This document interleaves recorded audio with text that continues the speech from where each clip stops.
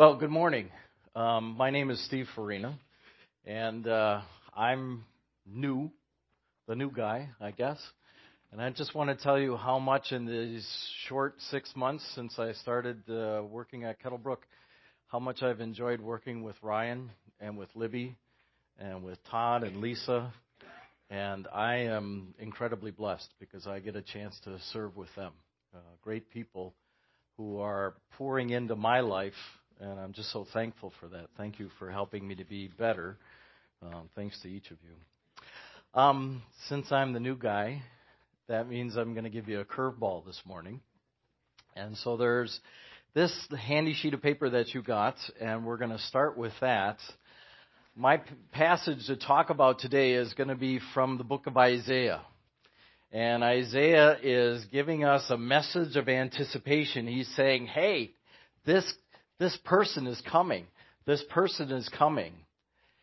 And the writer Matthew, 750 years later, who's writing at the time of Jesus Christ, says, he's come. Isaiah was right. He's come. And so this morning we're going to have a little bit of a reflection time. And that reflection time I'm going to ask you to do from Matthew 4. I'm going to ask you to do that. We're going to take a couple of minutes and let you reflect on Matthew 4. See what words jump out at you from that, okay? But just before I let you have that reflection time, I would like to read with you this passage from Isaiah chapter 9, verses 1 to 7. And you would find it on page 481. There it is, 481 in the Story of God Bibles that are underneath your feet, okay? Isaiah chapter 9, verses 1 to 7. Nevertheless, there will be no more gloom for those who are in distress. In the past, he humbled the land of Zebulun and the land of Naphtali. But in the future, he will honor Galilee of the Gentiles by the way of the sea along the Jordan. The people walking in darkness have seen a great light. On those living in the land of the shadow of death, a light has dawned. You have enlarged the nation and increased their joy. They rejoice before you as people rejoice at the harvest, as men rejoice when dividing the plunder. For as in the day of Midian's defeat, you have shattered the yoke that burdens them, the bar across their shoulders, the rod of their oppressor. Every warrior's boot used in battle and every garment rolled in blood will be destined for burning with the fuel for the fire. For to us a child is born, to us a son is given, and the government will be on his shoulders, and he will be called Wonderful Counselor, Mighty God, Everlasting Father, Prince of Peace. Of the increase of his government and peace, there will be no end. He will reign on David's throne and over his kingdom, establishing and upholding it with justice and righteousness from that time on and forever. The zeal of the Lord Almighty will accomplish this. Take a couple minutes now and use this page as a reflection as we look at this particular passage.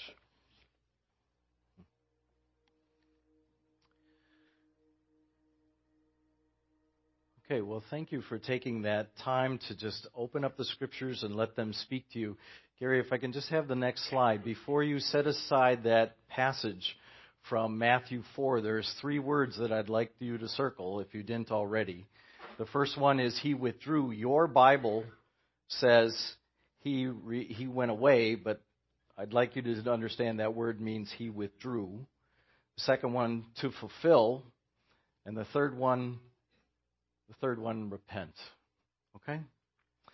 So, as we talk about this particular passage of Isaiah, what we have to think about is we have to think about a prophet 750 years before Jesus came, calling out people and pointing with anticipation, saying to them, someone is coming. Someone is coming. And you can't believe when he comes. And his audience, you have to understand, as they were listening, must have been in shock of saying, how can this be? It's too good to be true. Now, in our time today, one of the things that, as I've been new on staff for these last 6 months, as I've listened to people's stories, as I've been getting to know different people, I keep hearing this message. It's a message of people saying, it started with anxiety and then depression. And then someone would say, and then my father had to go into the hospital because he was suffering with anxiety and the depression. And in our own family, my own family, I remember my grandfather having to go in to get care because of anxiety and depression, and then my uncle as well. And it's so it's something that's been in our family and we're familiar with, anxiety and depression. And then we had a meeting between the different pastoral staffs from around the community of West Bend and Washington County and the United Way Board. And the United Way Board came and said, we want to know what you think is one of the great issues within Washington County. And we said, we gave our ideas, and then they said, the number one issue within Washington County is mental health. As we talk with law enforcement in Washington County, the issue is mental health. As we talk with the leaders of the different school districts within Washington County, the issue is mental health. It's anxiety and depression. And so as you think about this and you say, wow, anxiety and depression, and it's come, and then as we come to the holidays and you have Thanksgiving and you have Christmas and you have New Year, it's meant to be a family time, and yet that gets turned around and it goes from anxiety and depression to depression and anxiety as people feel an aloneness, as they realize their own brokenness, as they realize the brokenness of the relationships they have and the loss of what they've lost in that brokenness. So you may say to yourself, well, Steve, that's a modern day 21st century problem. Why are we looking at a prophet that gave his testimony 2,700 years ago? What relevance does that have for us today? That's a good question. But Gary, if we can go to that next slide, I'd like to look at the first verse that we read, and I want you to see what it says. Isaiah said, nevertheless, there will be no more gloom. What would be another word for gloom? Depression. What would be another word for distress? Anxiety. Now, what did Isaiah say? There will be no more.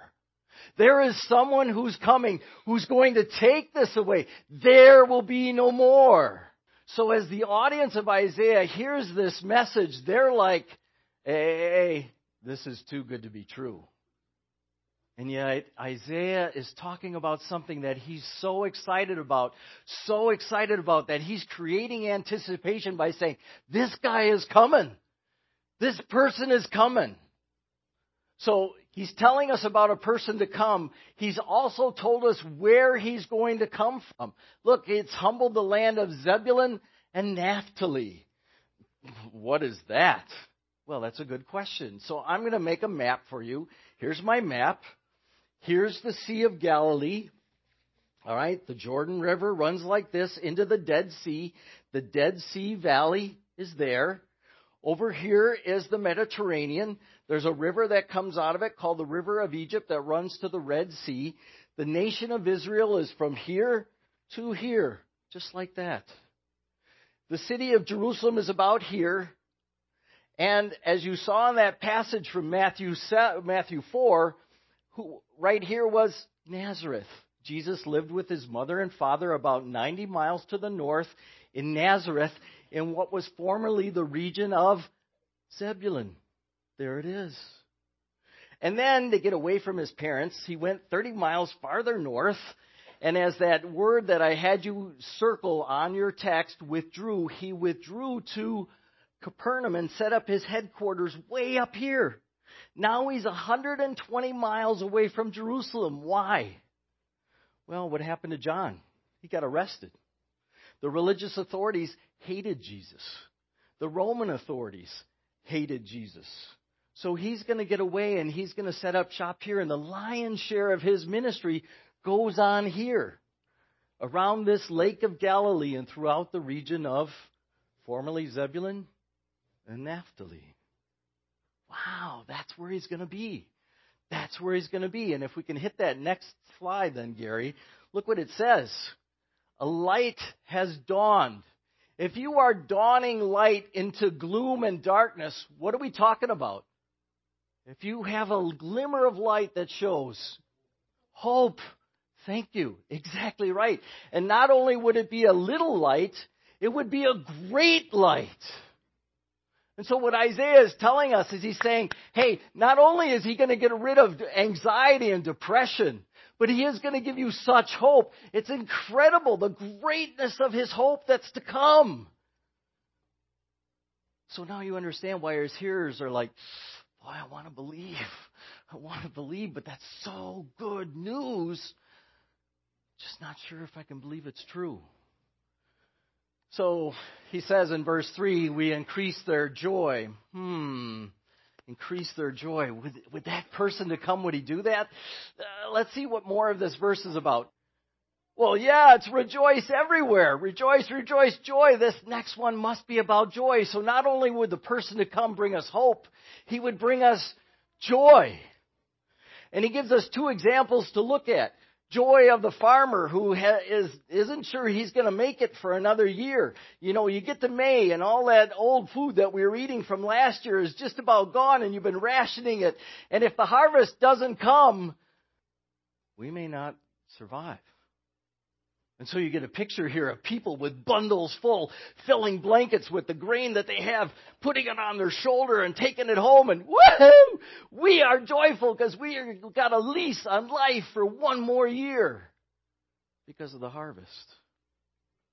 Or you look at the example of a soldier who fought the battle, survived, and now the king says to him, see that section of the city over there? Yes, sir. It's all yours. Go get it. Payday. It's a soldier's payday. So what's in common about these two illustrations is both of them are about life and death. And that's the point of joy. Joy is when I realize that, you know what? If this didn't happen, I may not survive. We're not talking about here about happiness, which is kind of fleeting and comes and goes. We're talking about joy that I have been granted a lease on life for one more year. The soldier thinks that way. The farmer thinks that way. And I have joy. Joy. Because of the relationship that I can have with that person to come. He grants hope. He grants joy. Next one, Gary. He grants, and we underline these. I'll need your help here then. This is too big for me. I can't really quite get it up on my shoulders, but if you will, put it up there now. Yeah, I've got to get it up. And I need this. All right, so what's this a picture of? What's this a picture of? A burden that I'm carrying, right? The bar across my shoulders, as it says right up there, that's the bar. This is the rod, okay? And this is a picture of someone who is being occupied under someone else's authority. The stick sometimes comes and drives me on, right? I'll talk about the rod in a moment, but I want to talk about this burden. Sometimes this burden is given to me by other people, and I'm willing to carry it. I can carry it, but it sure is not pleasant. Sometimes this rod comes from me. Sometimes I create that rod. I'll give you an example of what I mean. The other day, because our weather has been kind of crazy, we have been trying to get our leaves raked. And so I was in my front yard, and we just had just a little bit of warm weather, just enough to get it done. And so I was raking as fast as I could and getting it out into the street as fast as I could. And I just had a small section left to do. And I thought, you know what? I need to send a text message. So I stepped out of the street and leaned up against the fire hydrant and started to send a text. About that moment, I heard a car engine rev, and I looked over here, and there's a car coming toward me. And on our city street, there was a slower car, and this person gunned it and came through my leaf pile and came right by me and went driving on, cutting in front of the slower car.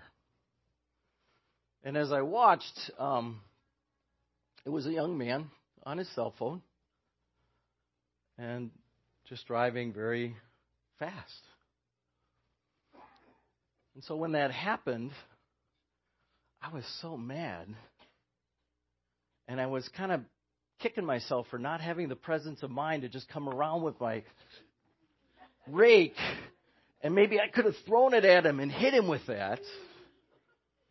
And that's about the time that the shoulder angel on the other side said, yeah, but that would have caused an accident. And your service at Kettlebrook Church would have been very short because you would have gotten in a fight and it would have not ended well. And so I started rehearsing the injury in my mind. You know what? I'm going to tell everybody about this. Everybody I see. And I'm going to talk about it. And you know what happens if I start talking about it is it suddenly starts getting internalized. It runs a loop in my head. It's running a loop. It's running a loop, and it's coming down in here. And it has a tendency to rob me of hope and joy and freedom. It's a self-made burden. Oh, I'm willing to carry it. I'm willing to carry it. So I started. And I went to my son Anthony and I said, hey, Anthony, do you believe what happened? Let me tell you what happened here. And Anthony said, I don't know, Dad. Do you think you should forgive that young man? Oh, Anthony, don't go spiritualizing these things on this. I have a great story to tell people and I want to hold on to it. And so I said to him, yeah, you're probably right. And so we prayed together. And we prayed, I forgave the young man, and we prayed that God would save the young man from his own ways and have mercy on him. And that he would find, if he didn't already, faith in Jesus. And you know what the best part of this story is? I told this story last Sunday at West Bend. And someone went up to my wife and said to her, so what did you think of that? She said, I never heard this story. This is the first time I heard it. So the forgiveness happened. I forgot it. I put it behind. It stopped with Anthony.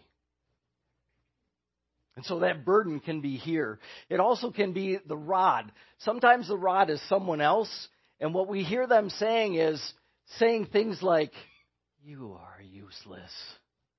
I don't know what's wrong with you. You never do things the right way. And so there can be that rod. There also can be me with a rod going like this. I wish I were smarter. I wish I were more spiritual. I wish I knew that Jesus really loved me. There's no way that he could forgive me for what I've done.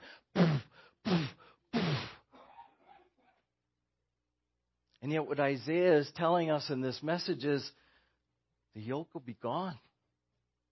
I'll take away that burden. I will take the rod out of your hand. And I'll take it away. This person to come offers us hope. He offers us joy. He offers us freedom. Next slide, please. Notice what it says here. Every. It says it twice. Twice.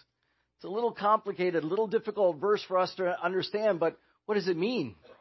Well, after a battle, what they did is they cleaned up everything and they put it in a bonfire and they burned it up. What it means is that our freedom that we will have in that person to come will be complete. There won't be any vestige left of the burden or of the rod. There won't be any vestige left. It'll all be done away with and cleansed away. This is the good news. This is the anticipation of Isaiah of the person to come. He would bring hope. He would bring joy. He would bring complete freedom. And he's pointing to this in such a way that it's like, I got to know more. I got to know more. So at this point, I'd like to let you take a couple minutes, 5 minutes actually, 5 minutes, and look at the last two verses. Because now Isaiah is giving us who it is, and he's going to describe him even more fully. And so if you will take your sheet of paper that you have there and just flip it over, I want to give you just a couple minutes to look at the key ideas here that jump out at you. So let's take a few moments with that text.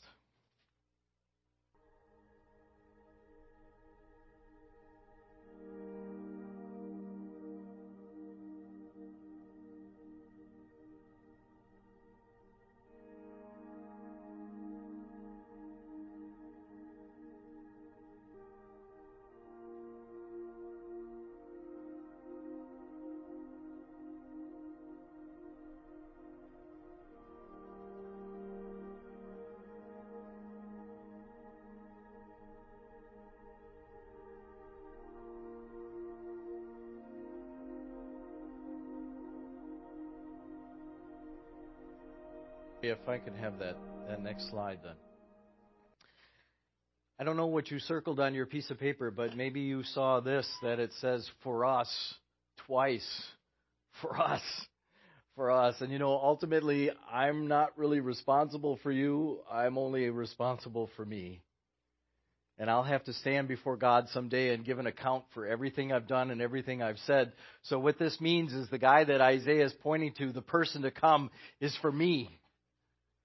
I'm so excited that it's for me, that I might have hope, that I might have joy, that I might have complete freedom. It's for me, and it's for you too. It's for us. Next slide, Gary. And the government will be upon his shoulders. Notice that it says there twice. What government are we talking about? Well, I'd like you to write this down. Matthew 28, verse 18 to look at later. Matthew 28, verse 18, and Jesus says this, all authority has been given to me in heaven and on earth. All authority has been given to me. All is mine. And so what the Lord Jesus is saying to us is that it's all His, and it's all going to become His. And He is continuing, His government is weaving its way, His authority, His dominion is weaving its way through the people groups on this planet. And He is drawing people to Himself. And that, as it says right there, the greatness of His government, there will be no end. It's never going to stop. Never, ever going to stop. Now, you may like apps, different apps on your phone. I want to encourage you to look at Operation World as a prayer journal for you. You can open it up every day, and it will talk about different countries of the world to be praying for. And one of the countries that I prayed for is one you might have heard of. It's called the United States. And a few weeks ago, we were praying for the United States, and one fact just stuck in my mind that was so amazing. In the United States, there are 5.2 million Jews. And of those 5.2 million Jews, 5%, 250,000 have declared Jesus Christ to be their Lord and their Savior and have begun to follow Him. And they have found their way into local Christian churches. But some of them are still meeting in the synagogue system, and we call them Messianic synagogues. That is, Jesus followers who keep the synagogue system. There's over 300 in the United States right now. This is the largest number of believing Jews anywhere in the history of the world since the first century. Anywhere in the world since the first century. The government of the Lord Jesus is making its way through people groups. What we've been watching with Eric and Molly and Chad, what is Jesus doing with his government? He's extending it to Muslim Chadians at such a rate that it's unbelievable. He continues to increase his government, and in his government there is no end. And what about us? What about us as Kettlebrook? Are we growing? Our numbers are up from last year 17%. Washington County is one of the fastest growing counties in all of Wisconsin. It's growing by 2.5%. What that means is we're growing faster than our county because Jesus continues to extend himself through the peoples within our county. And a last one. Just had this the other day. Again, from Operation World. I was praying for Uzbekistan. And I had a dear friend there named Jim Workington, Jim and Maria. And Jim went there back in the early 90s to Uzbekistan. And he would say to me, Steve, it's so hard to find an Uzbek believer. It's so hard. And so Jim put himself to work. And he created a little machine and he patented it. It's a raisin destemmer. Can you believe that? Think about missions with a raisin destemmer. Well, the Uzbeki government loved him because he took their grade of raisins from B class to A class. And Uzbeks began to export raisins and make phenomenal profit from it because of Jim's work. And yet, as we talked, he would say, I haven't found any Uzbek believers yet. But I read this about Jesus' faithfulness in his government. It says this, there are now probably more than 10,000 Uzbek believers where there possibly none a generation ago. Jesus' kingdom continues to grow and expand through the people groups on the planet. With his kingdom, there is no end. Wonderful counselor. Wonderful counselor. What that means is that in a relationship with Jesus, he is one who speaks to my mind and heart. He knows me better than anyone else. He's gentle with me. Like I showed you before, when I'm ready to hit myself and say, he says, Steve, gentle. Let's talk a little bit. I see a little bit of a wounding in your heart, and I want to talk about it with you. Where did that come from? What happened? And so he quietly sits with me, and he gently loves it out of me, and he takes some of his balm, and he puts it on my heart, and he helps me draw into a deeper relationship with him because he's a wonderful counselor. He never gives me too much to handle. He knows that I am simple. He knows that I'm broken. And he knows that I can be overwhelmed. And so slowly he just works with me at his rates with my heart to make me to be more intimate with him. Wonderful counselor for me. Now the one caveat though, or maybe there's two caveats that you have with being a counselor is you've got to make time to sit with the counselor and you have to listen. And the hardest part about this time of the year is that we're rushing about is it's hard to make time. It's hard to listen. But wonderful counselor for us. Mighty God. Mighty God. What does that mean? Well, one aspect of his being mighty God is his victory over death. If you write this down to look at later, John chapter 10, verse 18. John chapter 10, verse 18, Jesus says this, my life I have authority over. No one else can take my life from me. The Father has given me authority to lay down my life in death, and he's given me authority to take it up again. Laying down your life, dying, and then you step back from the dead, your dead body, and you can look at it, Jesus? Yes, I can. And then you will go and raise it again? Yes, I can. I've been given that authority by the Father. So let me ask you, can you do that? Can you delay your death by even a few seconds? We don't have that power. And yet we're talking about a mighty God who allows us to know Him. He who has the victory over death. Mighty God, wonderful Counselor, everlasting Father. I so appreciated the message that Ryan gave us about fathering. That back on October 20th, if you remember, you can listen to it online. It was magnificent. It was someone who grew up without a father saying, God is teaching me how to be a father to my own children. And can I say this? That as wonderful, that's wonderful for me as well. It's wonderful who had a father, but always felt like my relationship with my father was my longing for him, my longing for greater intimacy, my longing for more. I think he did the best he could. Now, at the beginning of this message, I failed to introduce my daughter Laurel here and her fiancé Ben. She can tell you all the dirty secrets about me and how I failed as a father. Laurel can say the same thing. She can say, he's a knucklehead, but he did the best he could. He had his own baggage that he was bringing. But you know what this is saying? Is it's saying that longing that I have for fathering, that longing I have for intimate relationship, the Lord Jesus will give that. And not just now, but for all eternity. How beautiful it is to be in a relationship with Him. My longing for that fathering, He will give. Prince of Peace. Why does it say Prince of Peace and not King of Peace? Why does it say Prince of Peace and not King of Peace?